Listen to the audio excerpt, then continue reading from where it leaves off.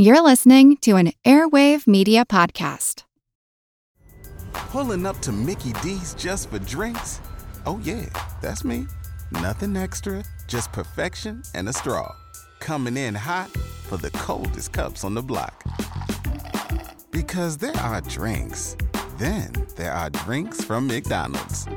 Mix things up with any size lemonade or sweet tea for $1.49. Perfect with our classic fries.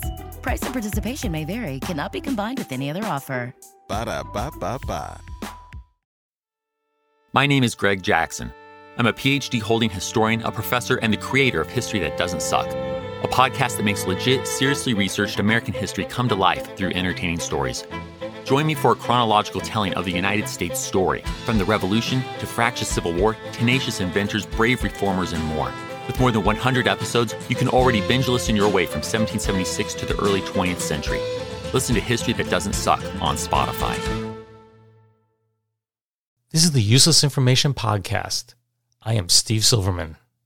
Useless information.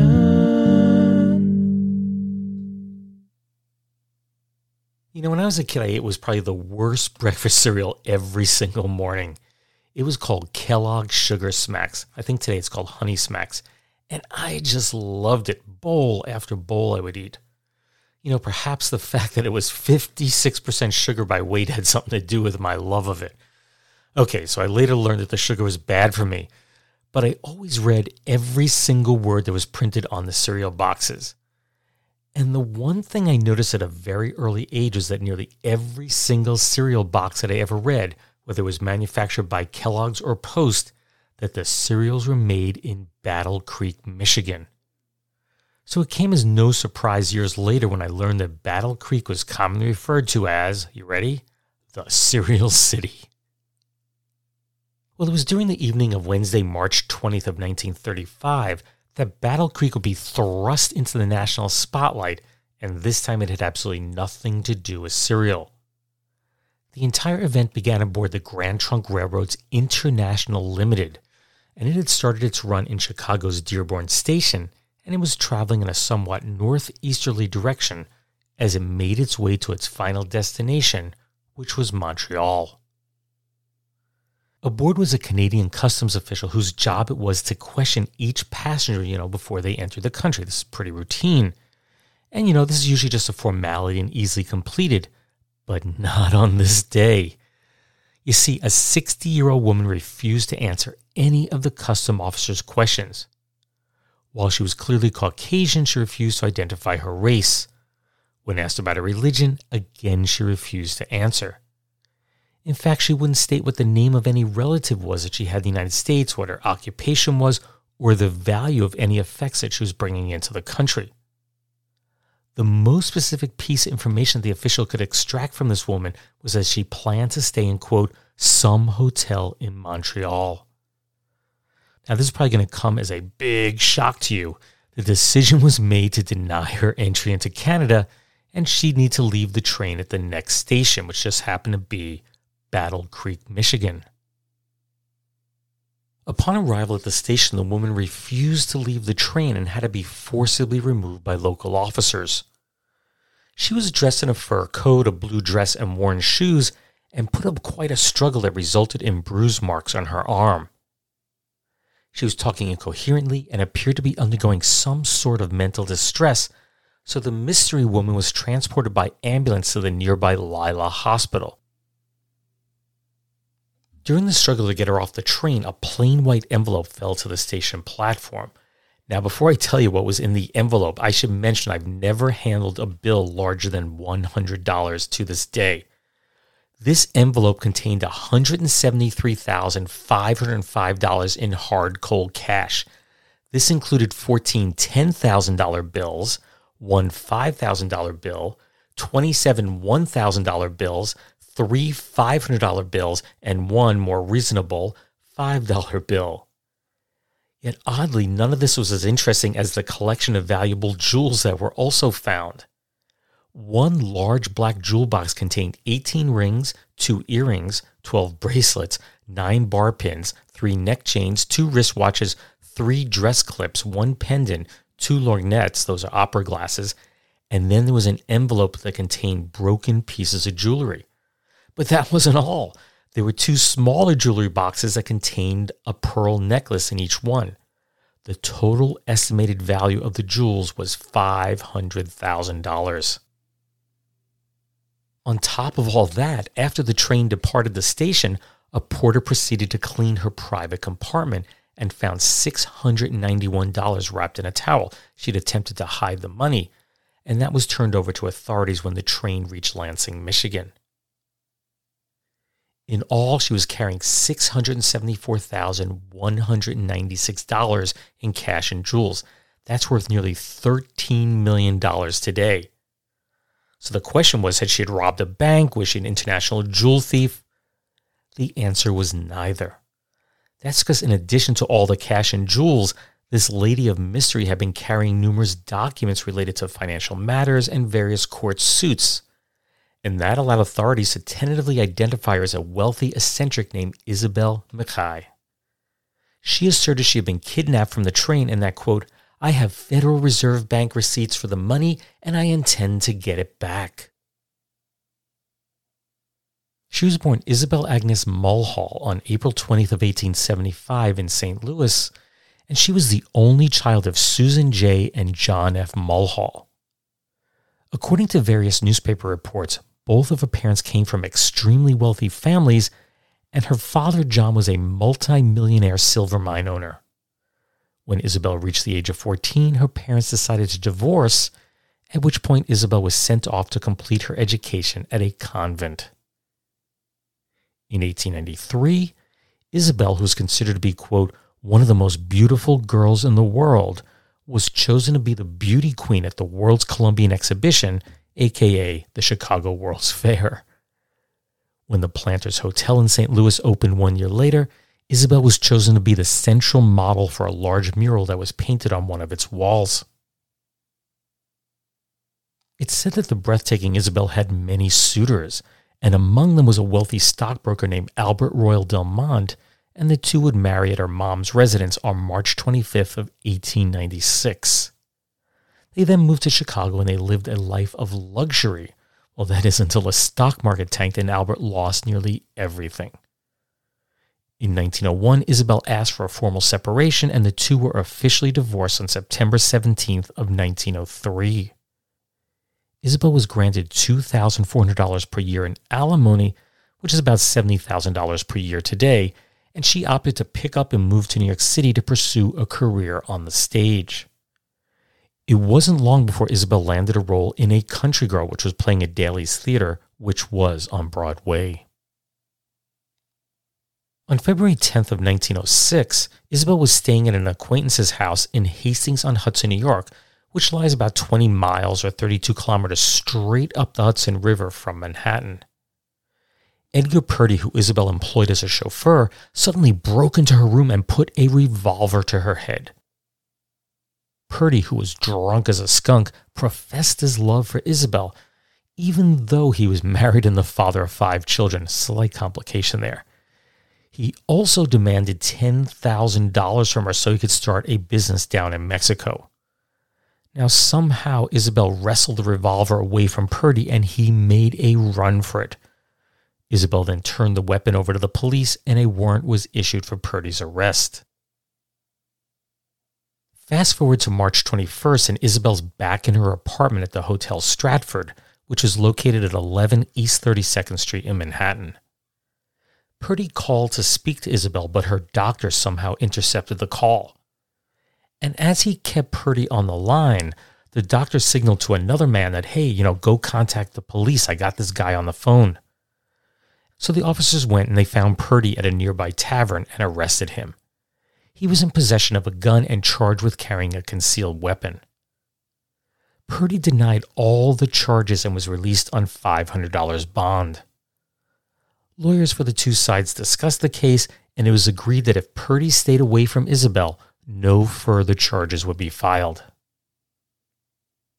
What's interesting about this somewhat sensational story is that it would mark the first time that Isabel's name would be thrust into the headlines of New York City's newspapers. But it wouldn't be the last, not by far. At this point in Isabel's story, a man named Sidman, or Sid Mackay, enters the picture. He had started his career in 1884 by operating a cigar stand on the ground floor of a Chicago office building that was home to several brokerage firms.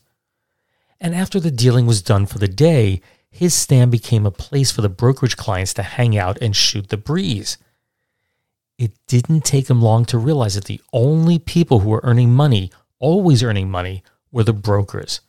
Even if the client's stock declined greatly, took a nosedive, the broker was still guaranteed his percentage.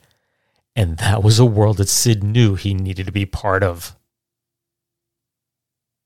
He started small, setting up what was referred to as a bucket shop at his cigar stand. Players would simply bet on whether a stock would rise or fall in value, and then Sid would get his cut of every single bet. And it wasn't long before Sid was raking in the dough and setting up additional bucket shops in both Detroit and Milwaukee. With a sudden influx of money, Sid needed a place to invest his cash, and he set his sights on Hammond, Indiana, which was located at the far end of Chicago's newly constructed elevated railway. Sid realized that Hammond was about to experience significant growth, and he wisely invested in real estate there. But perhaps his most significant investment there was his 1906 purchase of the Hammond Tribune, which he renamed the Lake County Times. Today, the paper is simply called the Times, but to house his new newspaper, he constructed the 5-story Hammond building. On the second floor of that building, he set up the offices for his bucket shop, which he had since transformed into what we would call a brokerage today.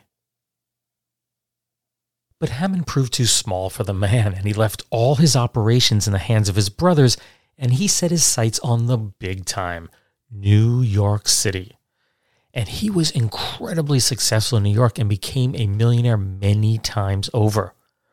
One estimate placed his fortune in excess of $20 million. Adjusted for inflation, Sid Mackay was worth more than $500 million. Now, it's unknown how Isabel and Sid met, but on July 20th, 1909, the two tied the knot in a Rush secret ceremony. They eloped. And at first, the couple seemed ideal for each other. They traveled to places like England, France, and Bermuda, and Sid lavished Isabel with gifts, homes, and just about anything that she desired. In 1919, the two signed reciprocal wills, leaving all of their worldly possessions to one another. And after that, everything just seemed to fall apart. In 1923, Isabel announced she was leaving her entire fortune of more than $450,000, that's about $7 million today, to the Society for the Prevention of Cruelty to Animals, the SPCA, to construct the largest animal hospital ever built in New York City. It was to be known as the Steve Silverman Memorial. The Isabel Mackay Memorial, and it would feature a marble bust of Isabel. She already had it made at that point. It had a marble bust of Isabel, and it was to sit on a pedestal that would contain her ashes. In addition, inscribed over the entrance of the hospital would be the following words, quote, "The more I saw of people, the more I thought of dogs." Now, those words weren't original to her, but you get the point. This instantly brought Isabel to the attention of the national press, and nearly all interpreted her generous donation in just one way: that Isabel Mackay was a first-class kook. In a January 11, 1923 interview, Isabel stated, quote, "Just say it's all I have in the world or will have from trusts that will come to me. Even my jewels will be sold and the money given to the memorial fund." She continued, "I can do anything with animals, and mine have always been so well trained that I could take them to a friend's home for bridge and know they would not be an annoyance. Indeed, I've been told it is a pity I could not have trained children. They would have been so well-mannered." Isabel added, "My husband has nothing to do with this. It is not his money. It is mine. It is all my affair." Interestingly, she got the money by cashing in the homes and the jewels that her husband had given her, and the only pet that Isabel had at the time was a 9-year-old parrot. I'm guessing that parrot was very well trained. Now, Isabel's original plan was to leave her entire estate to the building of a hospital for terminally ill children. But what changed her mind was the St. Thomas Episcopal Church. It was located directly across the street from the couple's home, which was at 18 West 53rd Street in Manhattan, and Isabel couldn't tolerate the sound that was produced when the boys' choir would sing. In an effort to drown them out, she would take her Victrola, place it near an open window, and then use an amplifier to blast her music towards the church. In her mind, she realized that the terminally ill children in the hospital that she wanted to fund, they could theoretically grow up to become annoying choir boys. So Isabel rewrote her will so that all the money went to the building of an animal hospital. I'm not making this up. By this time, her husband Sid had moved out of their apartment.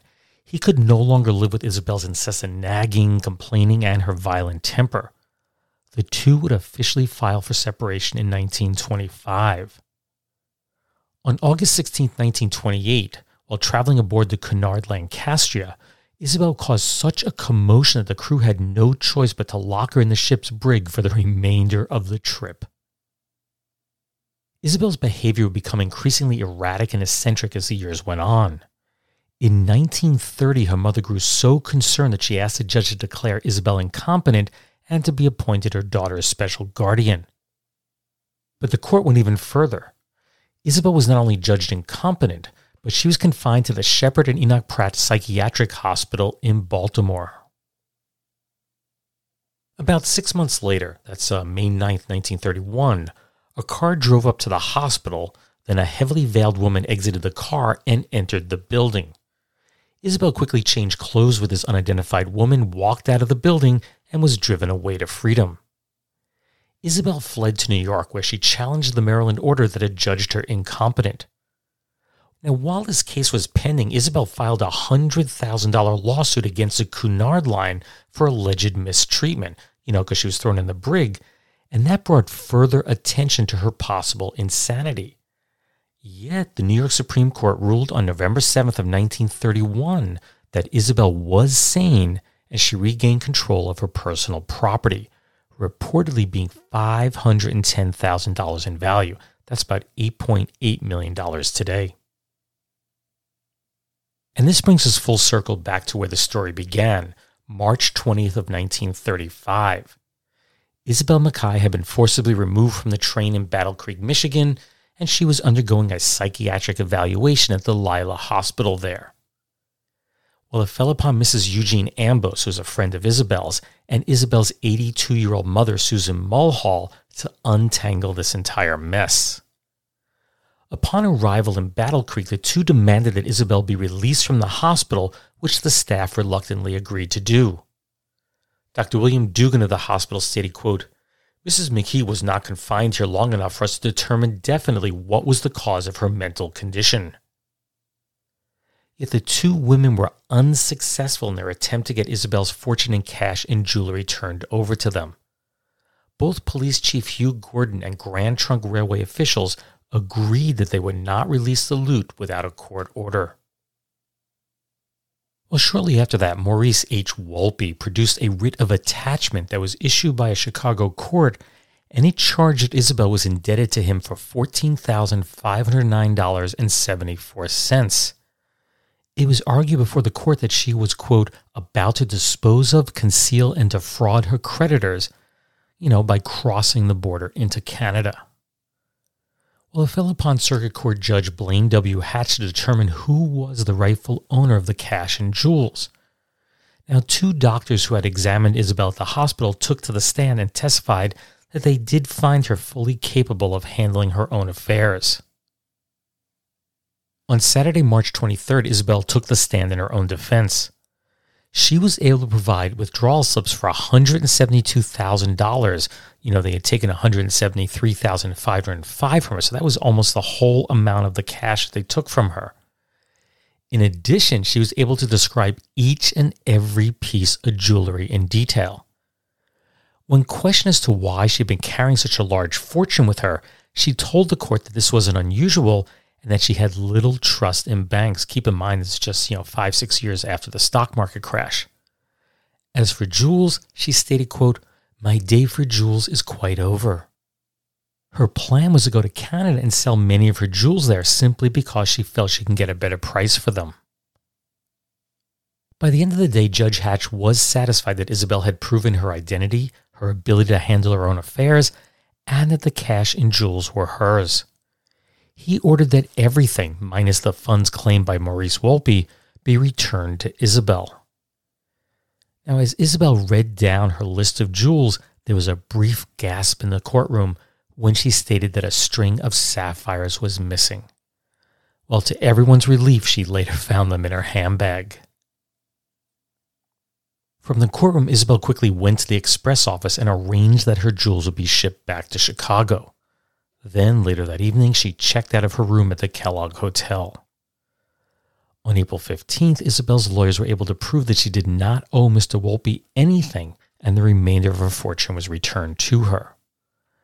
And that should be the end of the story, but keep in mind, we're talking about Isabel here. It was not. Feeling that she had been subjected to ridicule and deprived of both her property and fortune, Isabel filed a $1 million lawsuit against the city of Battle Creek, several policemen, the Grand Trunk Railroad, Lila Hospital, the Associated Press, and several other people. Now, the bulk of these cases were tossed out, but a federal judge did allow the suit against the railroad to proceed. And proceed it did, albeit very slowly. 4 years later, the case was still pending when there was a sudden, shocking turn of events. On April 27, 1939, Isabel Mackay died in New York City. She was 64 years of age. On November 21st of that same year, attorneys for her estate indicated they weren't prepared to move forward against Grand Trunk, and the judge assigned to the case dismissed the lawsuit. Now remember her unusual will that left everything to the SPCA for the construction of the Isabel Mackay Memorial Animal Hospital? Well, that idea was out the window. She had since written a new will.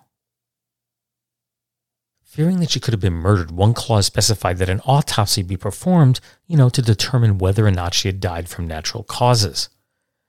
It further specified that $25,000, which is about $473,000 today, that $25,000 be set aside to prosecute anyone who may have had a hand in her death. Now, the document did direct that her ashes be scattered over, quote, the middle of the Atlantic Ocean. The bulk of her estate was left to the Seeing Eye Incorporated, which is located in Morristown, New Jersey, and it is still in existence today. The Seeing Eye is the oldest existing guide dog school for the blind in the world. And to her mother, she left $6,000 in cash and an annuity that paid out $1,800 per year. That's approximately $113,000 plus $34,000 per year when adjusted for inflation.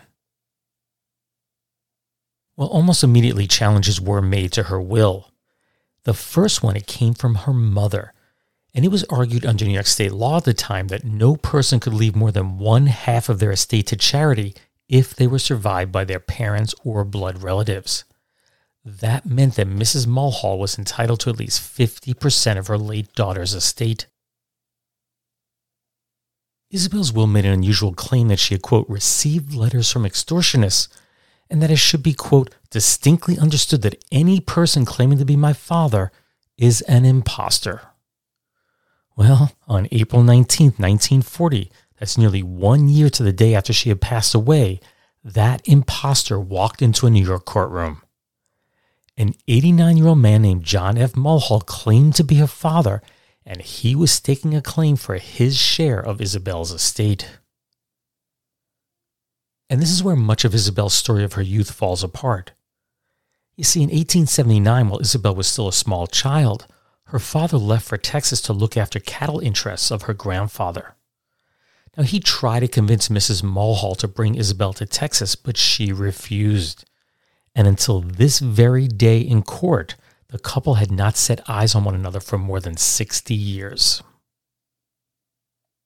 Isabel had clearly embellished details of her youth. She didn't come from a wealthy family, nor was her father a multi-millionaire silver mine owner. While he was a prospector for a while, he didn't earn much doing so, and he never sent a single penny back home to help support his wife and child.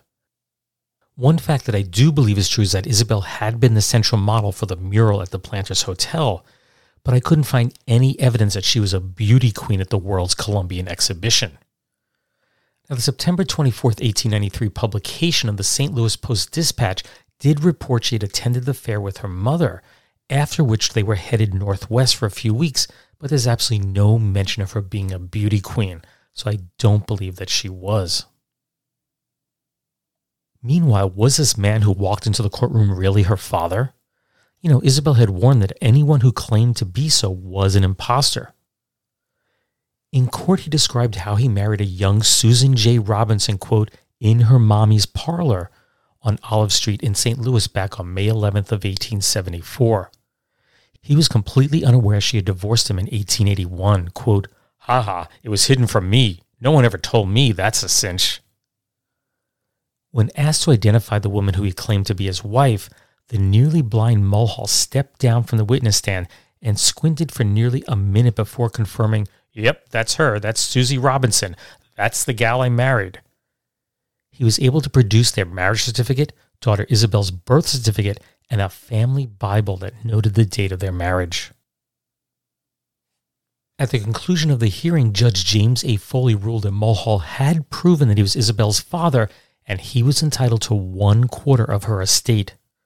But Mrs. Mulhall was not pleased. Quote, I wouldn't touch him with a 10-foot pole. He never gave Isabel or me a 5-cent piece in his life. Now, what about her husband, Sid?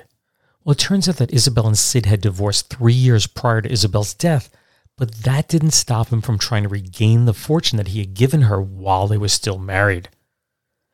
As previously mentioned, the two had agreed to a reciprocal will agreement 10 years after their wedding. But when the couple separated in 1926, they drew up new papers that nullified that 1919 contract.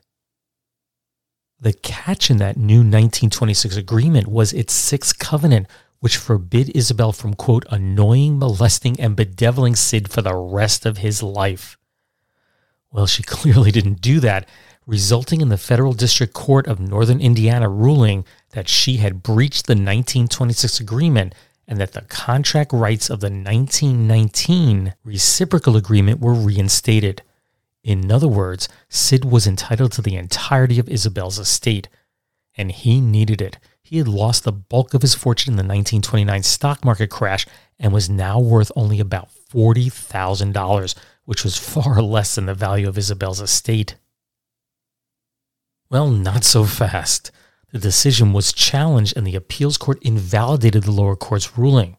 So Sid challenged the ruling all the way up to the Supreme Court, but they refused to hear the case. In the end, Sid would receive absolutely nothing from Isabel's estate. Just as it seemed that all the challenges to Isabel's estate were coming to an end, a new will suddenly appeared. This document had been penned in 1934, which was a year before Isabel's final will had been written. In it, Isabel had left $5,000 to the Seeing Eye, $6,000 to her mother, $5,100 to Mrs. Elizabeth Beatty, and the remainder of the estate to her son, that's 19-year-old Robert Owen Beatty. The argument was that Isabel was not mentally competent when she drew up that final will, so therefore this older will was in effect. Well, the court didn't buy it and the challenge was dismissed. On August 13, 1944, Barry Barron, who was the executor of Isabel's estate, handed over a check to the Seeing Eye for $123,205. That's more than $1.8 million today. Now, both of Isabel's parents were deceased at this point, so their estates were each awarded $35,000 apiece. After more than 5 years of legal haggling, the estate was mostly settled in the manner that Isabel had intended. Her fortune went to the dogs. Useless, useful, I'll leave that for you to decide. Kellogg's, the greatest name in cereals, presents Wild Bill Hickok!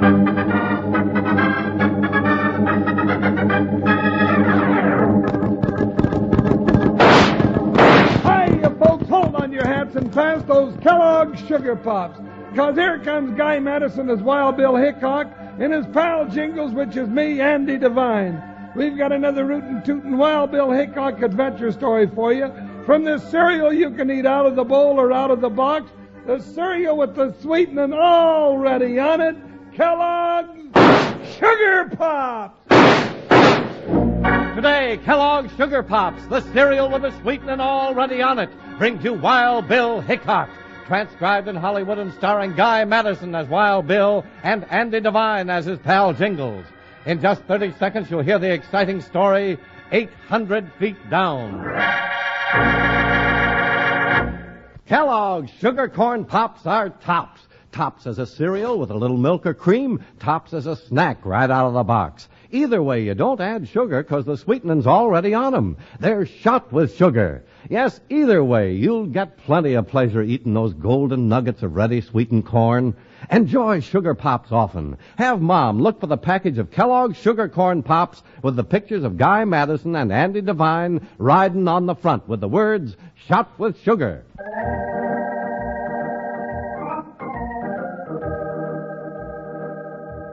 I figured since a good chunk of today's main story took place in Cereal City, this commercial seemed like a perfect fit. Now, Kellogg's introduced it originally as Corn Pops in 1950, then changed to Sugar Corn Pops the following year, and then to Sugar Pops. In 1978, the company started going backwards with the names.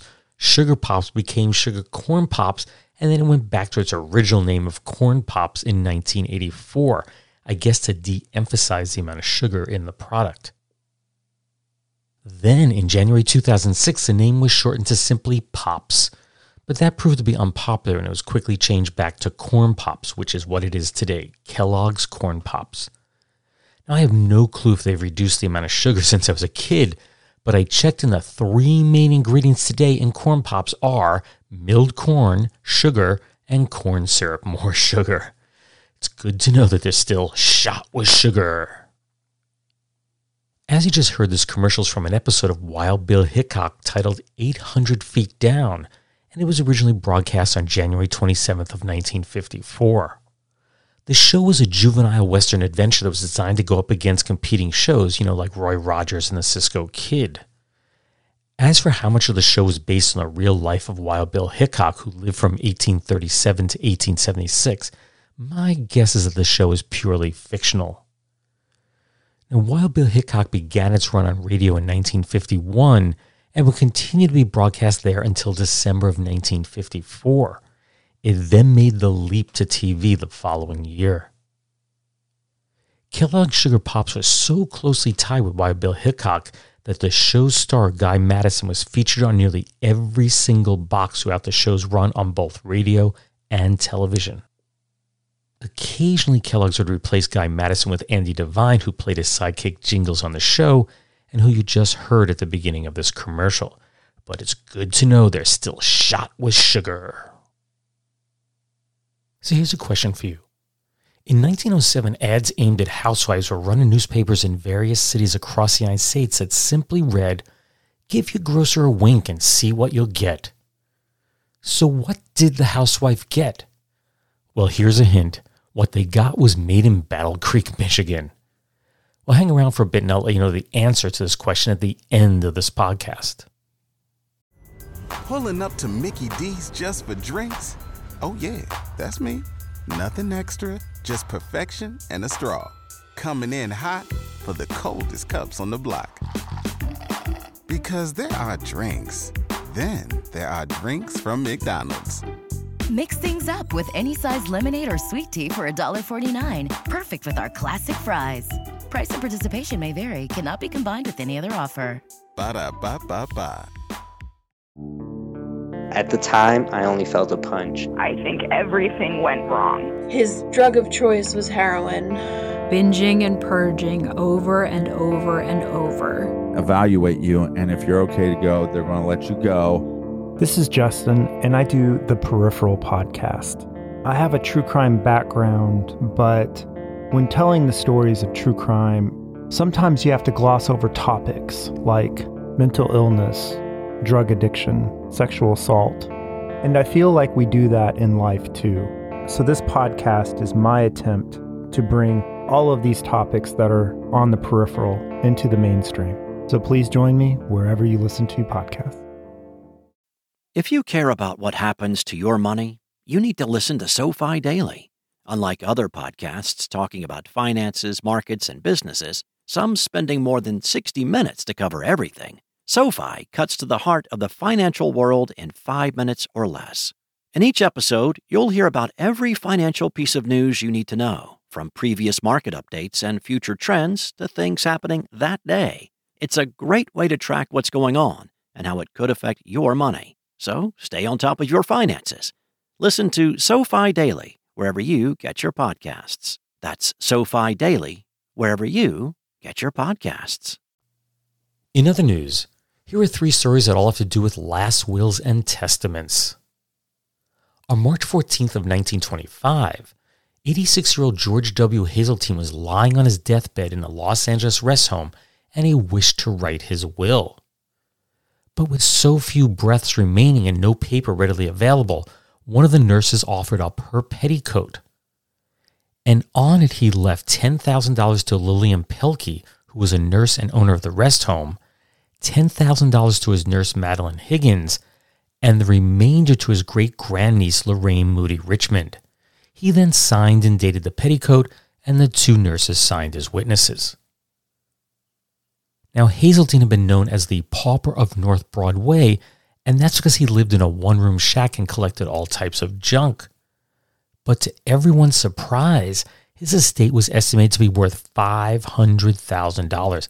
That's about $7.5 million today. What was also interesting was that George did already have a formal will drawn up. In it, the bulk of his estate was left to his 2 attorneys. Then there was $10,000 to Pomona College, a large sum to the YMCA and the YWCA, plus there were various sums to a number of other people and organizations. So it didn't take long before this case ended up in court, and there were 10 different parties that wished to have the petticoat will declared invalid, and that was on the assumption that Hazeltine was feeble and infirm at the time that he penned that petticoat will. They all wished to have the former will recognized as his true wishes, which of course was of great financial benefit to all of them. Challenges to the petticoat will made their way all the way up to the California Supreme Court, where on April 2nd, 1927, the court ruled that the petticoat will was George Hazeltine's valid will. Now, the $10,000 that he left to his 2 nurses was invalidated because one cannot be both a beneficiary and a witness on the will at the same time. As a result, his entire fortune went to his 35-year-old great-grandniece, Lorraine Moody Richmond. Next up, we have the case of 69-year-old Herman Strathman of Los Angeles, who passed away on January 11th of 1934. Well, about 5 weeks prior to his death, Herman told his close friend, Mrs. Ellen Gotts, to take special care of a stepladder that was inside of his house. After his passing, no will could be located, but then Mrs. Gotts remembered that strange advice that Strathman had given her, so she found the ladder, went out to the backyard, and scrawled on the bottom rung with the following words, quote, "I love her. I give my all to Mrs. Gotts. She my good spirit." Not long after that, a man named Henry Montanola showed up with a second will, which stated that he was the beneficiary of Strathman's $10,000 estate. But this was soon to be proven a forgery, and Montanola was sentenced to 1 to 14 years in San Quentin, after which he was to be deported to his native Philippines. Then, Mrs. Gotts found another will that had been written on the back flyleaf of a Bible. Once again, it named her as the sole beneficiary. But relatives of Strathman questioned the authenticity of the writing on both the latter and that Bible. And while this was all being argued in court, Mrs. Gotts found a third will had been written on a window shade. Then 2 more wills were found written on dollar bills, followed by 3 more that were written on scraps of paper. Ultimately, the court ruled that the last will, that's will number 9, was the legitimate will and awarded the entire estate to Mrs. Gotts. And in our last story for today, on February 23rd of 1949, 93-year-old Eunice A. White, a retired music teacher, passed away in Williamstown, Massachusetts. Funeral services were held at the First Congregational Church, which was just a short distance from her residence on Hoxie Street. Her will, which had been written on October 22nd of 1934, had been handwritten on 2 sheets of paper and read as follows, quote, "After all expenses are paid, I give the Massachusetts Society for Prevention of Cruelty to Animals all I have with the exception of $1 to my half-sister, Martha Smith of Pasadena, California, and $1 to Anna White, who had been amply provided for by her father, my half-brother." Now, $1 in 1949 would be approximately $11 today. The second page was titled Notes and said, quote, 1. My reason for giving the little that I have to help keep from abuse those who cannot speak for themselves is that I consider the abuse of our dumb animals the worst crime since slavery. 2. It is my desire that whoever is appointed executor shall be a person who loves our dumb animals and that it be without bond. The little that I have is in the North Adams Savings Bank. Now, if you're thinking they found a fortune, when they checked her bank account, that didn't happen. Now, no accounting was provided as to how much money was in the bank, but it was believed to be a very small amount. But then every little bit does help. So earlier in the podcast, I'd asked you what a housewife would have gotten if she had given her grocer a wink way back in 1907. Did you know? Well, it's very simple. They got a sample of Kellogg's Toasted Corn Flakes. The product was one of those accidental inventions, and it all started at the Battle Creek Sanitarium, which was owned and operated by the Seventh-day Adventist Church. John Harvey Kellogg was a sanitarium superintendent, and his brother William Keith, or W.K. Kellogg, was its bookkeeper. The story goes that one day back in 1894, W.K. accidentally spilled liquefied cornmeal onto a heating device, which of course cooked it into flakes. Cornflakes were born. And his creation proved quite popular with the guests at the sanitarium, and then former guests started requesting that the cornflakes be shipped to their homes. But the two brothers had a big falling out over this. You see, John Harvey would not allow his brother to distribute the product away from the sanitarium grounds. But W.K. disagreed, and he decided, hey, you know what? I'm going out on my own. He set up his own company. So on February 19, 1906, with the help of outside investors, the Battle Creek Toasted Cornflake Company was born. Their main product was called Kellogg's Toasted Cornflakes. And to promote the new product nationally, an advertising company came up with the idea that they needed to create a bit of mystery. So the image of a pretty woman's face with one eye winking was placed on billboards and in newspapers in various cities across the United States. Beneath the image was the slogan, "Wink at your grocer and see what you get," and the initials KTC, meaning Kellogg's Toasted Cornflakes. When a housewife went to her grocer and gave him a wink, she was handed a free sample of cornflakes. Now, just in case a woman was too embarrassed to wink, the grocers were instructed to provide a free box anyway. Then, 10 days after the promotion began in each city, Kellogg's would take out additional ads stating that, quote, "The secret of the wink is out." And that basically stated that the promotion was over and that one could go to their local grocer and purchase a full-size package of cornflakes for 10 cents. That's about $2.80 today. 400,000 samples of cornflakes were handed out, and the promotion soon proved to be too successful. Soon other companies were copying their wink promotion, and one company, the American Rice and Food Company, figured out what Kellogg's scheme was, and they beat them to the punch. They would take out ads before Kellogg's 10-day follow-up ad appeared, claiming that KTC stood for Keep to Cooks, promoting their Cooks line of rice products. Well, Kellogg's wasn't too happy with this, and they sued for $100,000 in damages. Needless to say, the first big promotion where housewives were instructed to wink at their grocers, that helped to establish Kellogg's to become the mega brand it is today. Well, that brings the 150th episode of the Useless Information Podcast to a close. I do hope you enjoyed that story on Isabel Mackay. When I decided to do this story, all I knew was that she was pulled off of a train with all that cash and jewels. But as I researched further, I uncovered more and more and more. And by the time I was done, I had well over 100 pages of research material to synthesize into one cohesive story. It took quite a while, a lot longer than I had planned. But I do hope I did a decent job in pulling it together and that it made sense. Now, there were some more gossipy type details that I opted to leave out, such as that she slept with a gun under her pillow to protect herself from her husband, or that when she needed surgery, she insisted her husband build a surgical room right there in their apartment. But I couldn't prove these things and I opted to leave them out. I think the story kind of tells itself without those little details. Now, there was one final piece that didn't fit into the story, and that was how Isabel's ex-husband Sid died. Now, in the end, he didn't have much left. He owned basically the Lake County Times and a few pieces of property. I think the building that it was in, that's about it. But as owner of the Lake County Times, for many years he used his editorial power to campaign against the many hazards of at-grade railroad crossings.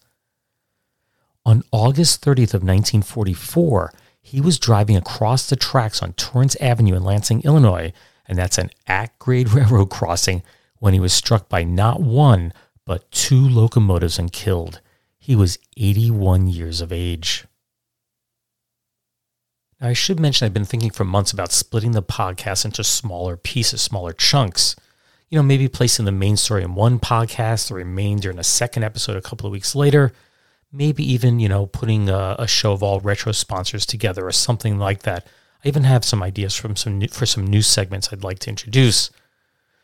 Now, my main reason for doing this is not to create chaos. It's really to move up in the rankings on the various podcast platforms. The problem is I only publish a new episode once a month, and I'm heavily penalized for doing so. It keeps pushing me farther and farther down in my rankings. In fact, on iTunes, I'm no longer even in the rankings on any of their categories. What that means is that fewer and fewer new people are finding the show. So I'm thinking if I create some noise by putting out more episodes, not increasing my workload dramatically, but by putting out more episodes, maybe I'll move back up in the rankings. And it's just something I'm toying with in my mind. I'm not really sure if I'm going to do it at this point. But don't hesitate to email me with your thoughts or suggestions. My email is steve@uselessinformation.org. You can also use the contact form on my website, which is uselessinformation.org, or you can even contact me through Facebook. I'd be curious to know what you think. Just a reminder that my new book, The Flip Side History, is currently available, and if you enjoy listening to the stories that I include in this podcast, I highly encourage you to get a copy of the book. Interestingly, the literary agent who represented me on my first 2 books contacted me last week, and that's because a publisher in Istanbul wishes to publish my first book, Einstein's Refrigerator, there. Now, I wrote that collection of stories back in 2001, and I'm surprised that it's held up fairly well after all these years.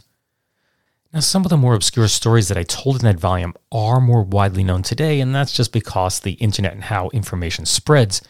But if you've never read it and you enjoy listening to this podcast, it is well worth checking out. New copies are readily available, but it can be found in libraries and elsewhere. Be sure to sign up for my Twitter feed. It's @UselessInfoCast, and you'll be among the first to know when a new episode's released. Again, the handle is @UselessInfoCast. Also, be sure to like the show on Facebook. You can just do a quick search for the Useless Information Podcast, and it will pop up. And make sure you subscribe to the Useless Information Podcast. And you can do so through whichever podcast platform you use. And the most popular ones I know of are Amazon Podcasts, Apple Podcasts, Google Play, iHeart, Pandora, Spotify, TuneIn. Actually, there's a whole bunch more, but those are the most popular ones. Anyway, thanks for listening. Take care, everyone. Bye. You've worked hard for what you have. Your money, your assets, your 401k, and home. Isn't it all worth protecting? Nearly 1 in 4 consumers have been a victim of identity theft. LifeLock Ultimate Plus helps protect your finances with up to $3 million in reimbursement. LifeLock alerts you to identity threats you might miss. And if your identity is stolen, your dedicated U.S.-based restoration specialist will work to fix it. Let LifeLock help protect what you've worked so hard for. Save 25% off your first year on LifeLock Ultimate Plus at LifeLock.com/aware. Terms apply.